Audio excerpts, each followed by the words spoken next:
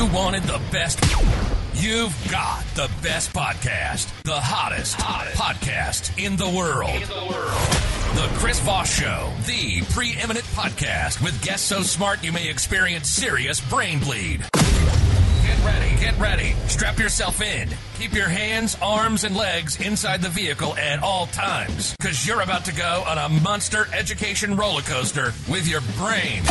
Now, here's your host, Chris Voss. I got my arms, legs, and legs all in the same chair, whatever the hell the announcer just said. Hi, folks. Welcome to the show. This is Chris Voss, the Chris Voss Show. Welcome, guys. We certainly appreciate it. Keep your arms and legs, and I don't know. I always skip that FAA stuff they always tell me because I've heard it a million times, and I don't know. I think I have kind of a macabre sort of approach to a sort of Fight Club approach to flying, where the plane's going down.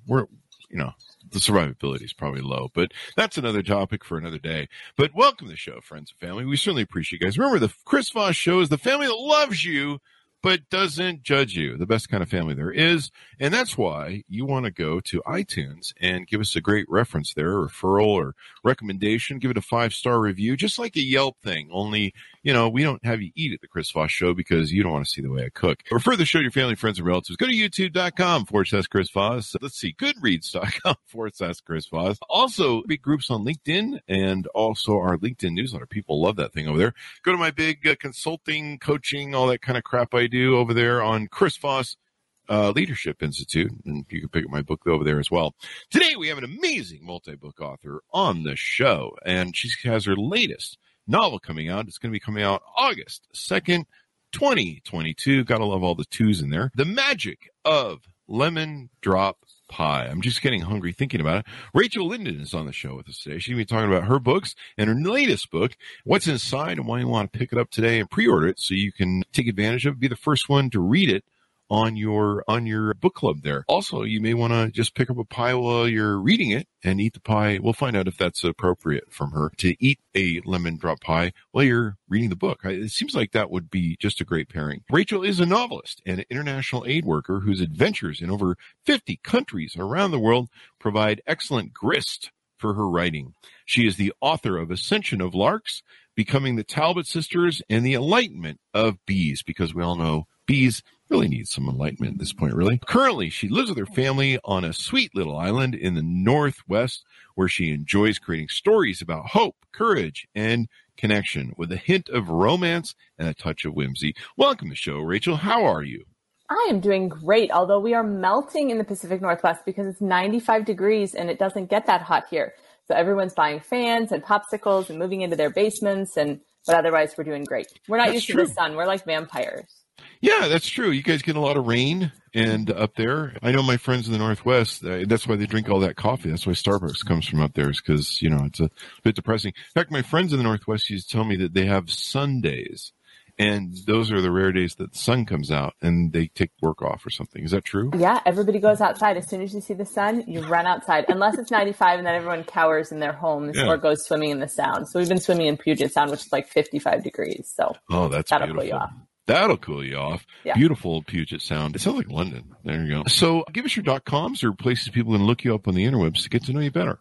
Oh, yeah. So the easiest one is rachellinden.com. It's my website, and they can sign up for my newsletter, and I'll even give them a free booklet of recipes from my childhood and my travels around the world, recipes I love and make frequently if they subscribe. And then Facebook and Instagram, you can find me on either of those, Rachel Linden Writer and author Rachel Linden. So are any of those recipes lemon drop pie? Oh, okay. So lemon drop pie. So everybody that's reading this book is saying they're getting really hungry when they're reading it. And all they just want pie at the end. You were telling me that you've been doing intermittent fasting. So your book's really primed. So here's the book. And in the back, my editor had me make a recipe for lemon drop pie, create it in my kitchen. Oh. So yes, it is in there. So you can finish it. And then when you're hungry for lemon drop pie, you can make it because the recipe's in there. And I had a couple duds, but the end result was actually super yummy and easy and delicious. And we ate so much lemon drop pie and lemon pie, like all the mistakes we ate as well. So there was a lot of lemon pie in our house. I'm imagining Amazon, when you order at Amazon, they're gonna have one of those things that other people bought pie, down at the bottom they put on the screen. Like purchases, like many people bought a pie with this purchase. With this book, yeah. And I think you sit on your porch, you read this book, and you eat pie. And it's like, a perfect pairing. Yeah, it's awesome. I think it's great. Hi, folks. Here's Voss here with a little station break. Hope you're enjoying the show so far. We'll resume here in a second. I'd like to invite you to come to my coaching, speaking, and training courses website. You can also see our new podcast over there at chrisvossleadershipinstitute.com. Over there, you can find all the different stuff that we do for speaking engagements if you'd like to hire me, training courses that we offer, and coaching for leadership, management, entrepreneurism, podcasting, corporate stuff. With over 35 years of experience in business and running companies as CEO, I think I can offer a wonderful breadth of information and knowledge to you, or anyone that you want to invite me to for your company. Thanks for tuning in. We certainly appreciate you listening to the show, and be sure to check out chrisvossleadershipinstitute.com. Now back to the show. So what motivated you to want to write this book? You know, I was on a flight from Nashville to Seattle, and I scribbled on a Delta Airlines beverage napkin, what if we could redo our 3 biggest regrets? And that was the beginning of the story. It just captivated me, this idea of what if there was a magical way to redo the 3 biggest regrets in life? Then I started writing the story in the spring of 2020 under lockdown in Seattle, when the whole world was experiencing a lot of hard things. And this book became particularly relevant because it's all about what do we do when life hands us lemons? How do we make lemonade? And how do we take a hard thing that we haven't chosen and make a good life afterwards? So, or how do we make lemon drop pie out of the when life gives you lemons? Is that yes? Maybe? Wink, wink. Yes, good job picking up on that. I love it. The magic of lemon drop pie. Magic of lemon drop pie. Tell us about some of the main characters and maybe how you chose them and ran with them. So it's the main character is Lolly Blanchard, who is a pie maker, and she gives up an engagement ring and her dream career in London when her mom dies unexpectedly. She goes back to Seattle to their sweet little neighborhood of Magnolia, and she is taking care of her dad and her younger sister, Daphne, and she's trying to keep their family diner afloat, and it is not doing well, and she does not love her life, but she's trying to be dutiful. And then 10 years later, she's given the magical second chance to redo her 3 biggest regrets and see if she can sort of recapture the life she's always longed for and the love of the man, Rory, her childhood love that she can't seem to forget. That alpha in her youth. And so did you, the scenario that you set up is really beautiful. I mean, that's kind of a thing that I think all of us would like to do, is go back and like, oh man, could we go back and change some things? I think we're all kind of hard, unless you're like a real bad narcissist, I suppose, where you're like, you know, I meet people sometimes, you tell me this because I'm sure you had to think about this sort of thing when you're writing the book, but I'll meet people sometimes and they always say, they don't always say to me, but many people will say to me, if I had to go back, I wouldn't change a thing. And I'm like, I don't know. I did some pretty stupid, evil, bad things. I didn't really mean to be evil, but looking back, I was like, that was not the best choice I could have made at the time. And, you know, I honestly, if I could go back, I would change probably a lot of things. But, you know, hindsight's always 20. So was that an aspect you looked at in the book where, you know, people really should maybe sometimes take a hard look? I mean, I think maybe you're in denial if you say, you know, my life's perfect. There's nothing I can go back and change. I don't know.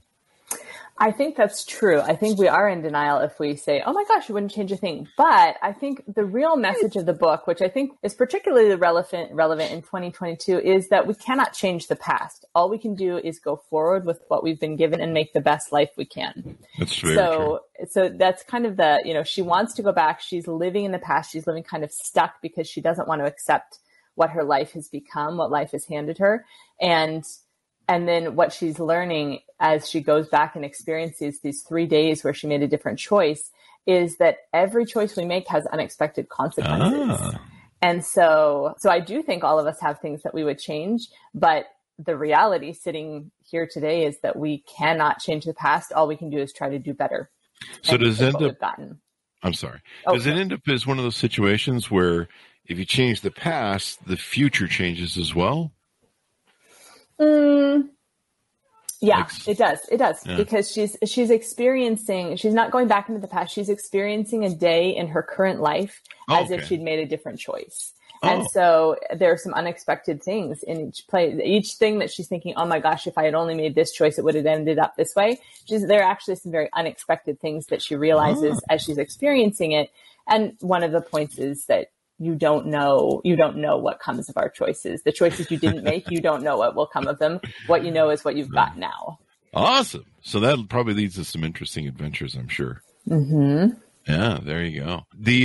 I mean, I think this is something a lot of people consider, and some people think, well, if I made that choice, the grass would be greener on the other side. We always have a grass is greener on the other side sort of thing, unless we kind of, I don't know, get in what is it called, presence, or get in the present state where you're grateful. But we all do things like I've done things where I'm like, I really wish I would have kept doing that, and stop doing that, and that would have been better. But I don't know, maybe instead of all the booze I drank when I was younger, I would have had a heroin addiction instead. I don't know.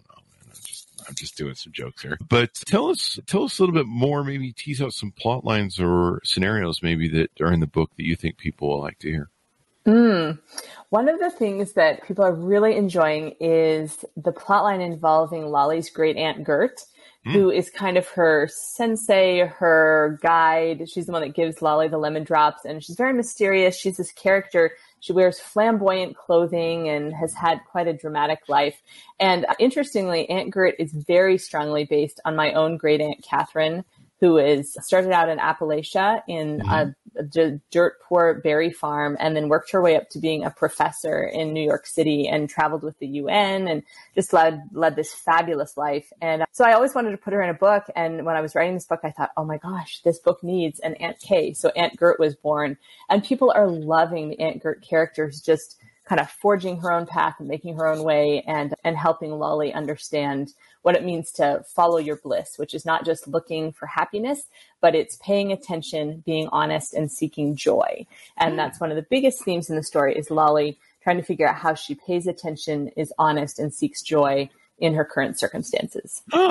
Is I don't want to give away the ending, but is that kind of one of the lessons in the book? The, following your bliss and trying to find joy as opposed to trying to find the grass is greener on the other side, maybe? Yes, that is the main one. That nice. Pie. Like, you get a pie if you get that lesson by the end.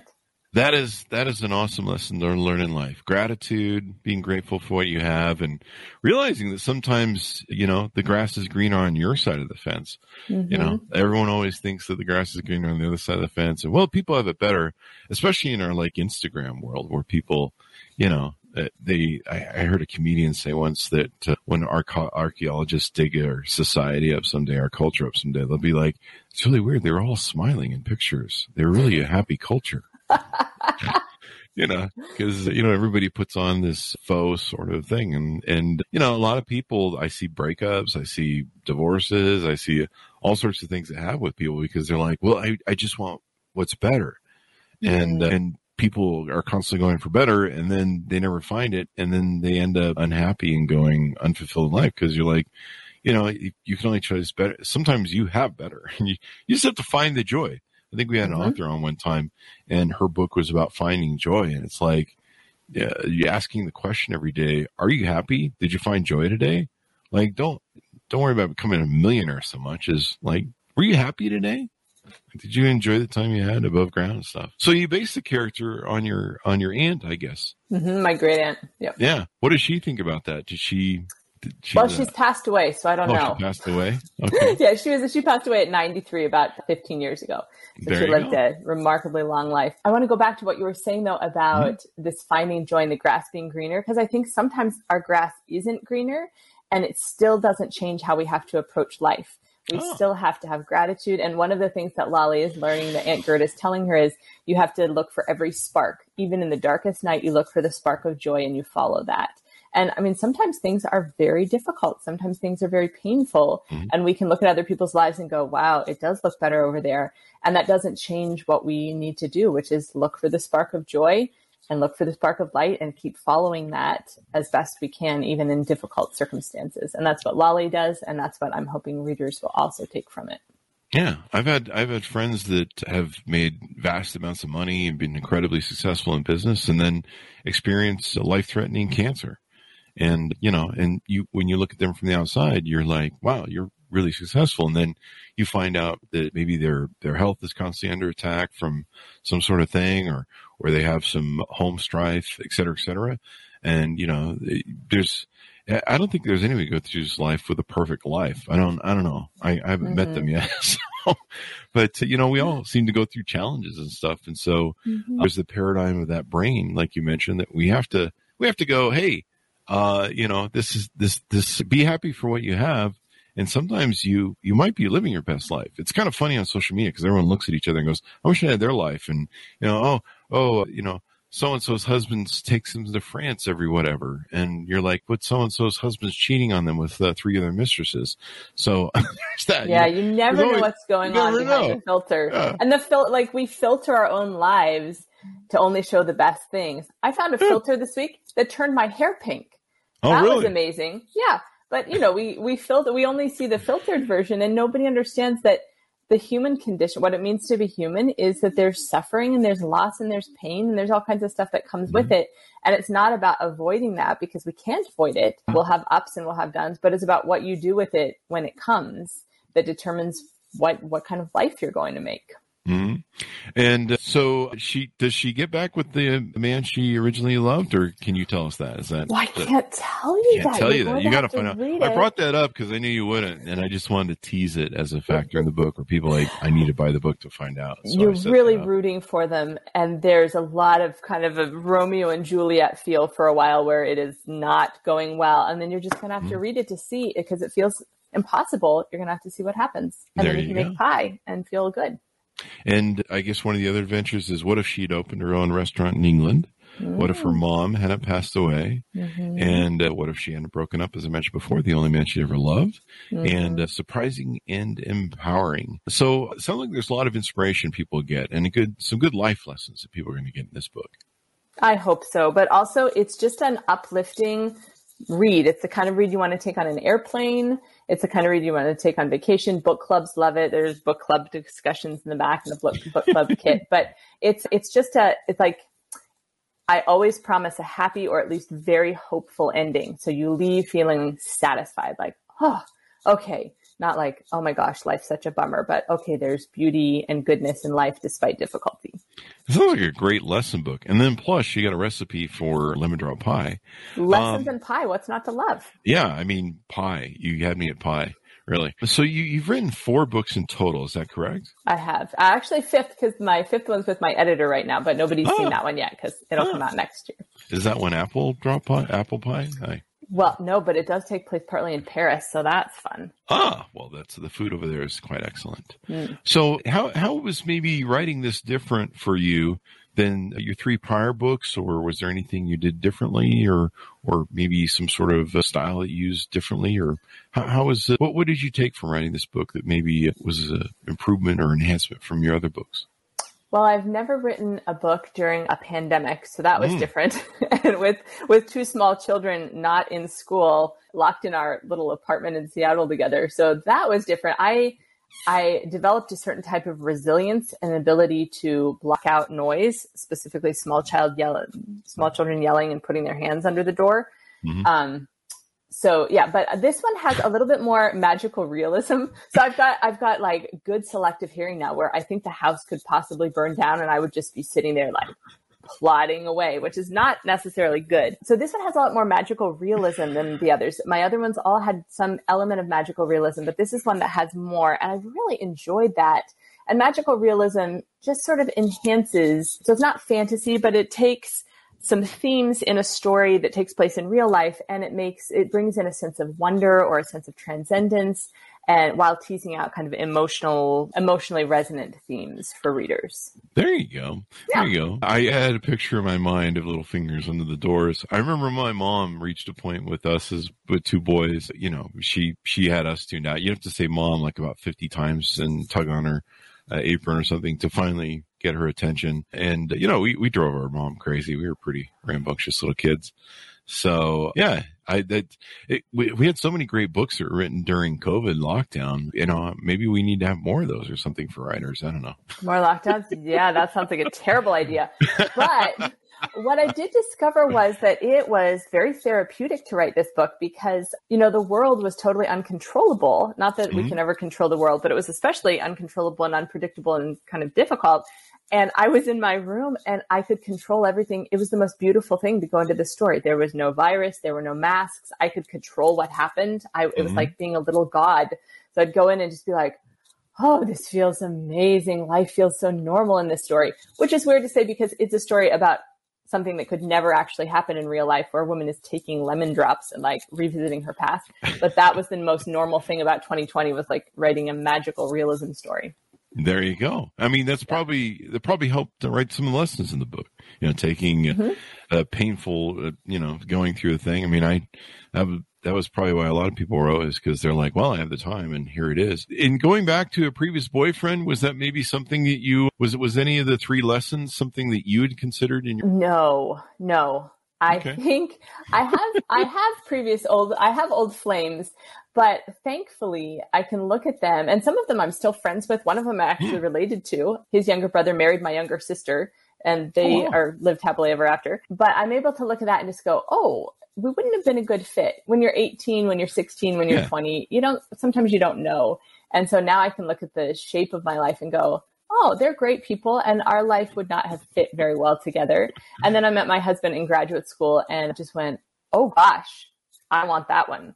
And he's just been a much better fit. He's a delightful human and a much better fit for the shape my life has taken. There you go. You always keep the delightful humans. That's always a good policy. Yes, keep that. That's a great life lesson. Keep the delightful humans close to you. We had a novelist on 2 days ago, and the premise of her story is she finds out, she gets invited to a wedding. She finds out her ex-boyfriend is marrying what she thought was her girlfriend. And, she finds out that they hooked up together. And then it becomes a murder mystery. So, oh gosh. Yeah. So I think that was funny when you mentioned that you had that previous thing there. Anything more you want to tease out on the book there? It'll make you hungry when you're reading it. I'm hungry. I know you're going to be really hungry because of your fasting. There's a lot of Danish food because they're running a Danish restaurant or diner in Seattle. And, I didn't intend to do a food theme when I started writing books. And my editor, about book number 2, she's like, you just need to make this a theme because you just naturally write so much about food. And she told me that she keeps snacks in her drawer when she reads my manuscripts because she gets so hungry. So it should come with a little warning that says like, warning, get snacks ready now, because I do really love food. I come from an Italian family, and so food is love. And so I cook for the people I love, and then I write about food for the readers I love. There you go. Yeah, it's got a food theme. And then also it was fun. It takes place partly in Hawaii and partly in England, in Brighton, England. And so you can also, if you haven't been able to travel due to restrictions or the crazy airline stuff that's going on this summer, you can take a little trip and feel like you've traveled. So I was totally traveling in this book vicariously too when I was writing it. There you go. There you go. COVID did some interesting things, and out of dark times come some great things. Well, it's been wonderful to have you on the show. Thank you for coming on, Rachel. Oh gosh, thank you, Chris. It's been a pleasure to be with you. Thank you. Give us your .coms, where people can find you on the interwebs to get to know you better. Oh yeah. So RachelLinden.com, my website. And then I'm also on Instagram and Facebook. I think it's Rachel Linden, writer and author Rachel Linden. There you go. There you go. Folks, order it up wherever fine books are sold. But remember, stay in those alleyway bookstores. You might need a tetanus shot or you might get shanked. So order the book up today. It's available August 2nd, 2022. So get your pre-order in. The Magic of Lemon Drop Pie. I'm going to go probably eat pie after this. Anyway, guys, thanks for tuning in. We certainly appreciate you guys being here. Go to youtube.com/Chris Voss. Hit the bell notification button. Go to goodreads.com/Chris Voss. See everything we're reading and reviewing over there. All of our groups on Facebook, LinkedIn, Twitter, Instagram, and on TikTok. All those crazy places those crazy kids are playing. Thanks for tuning in. See you next time. Be good to each other. Stay safe. Bye-bye.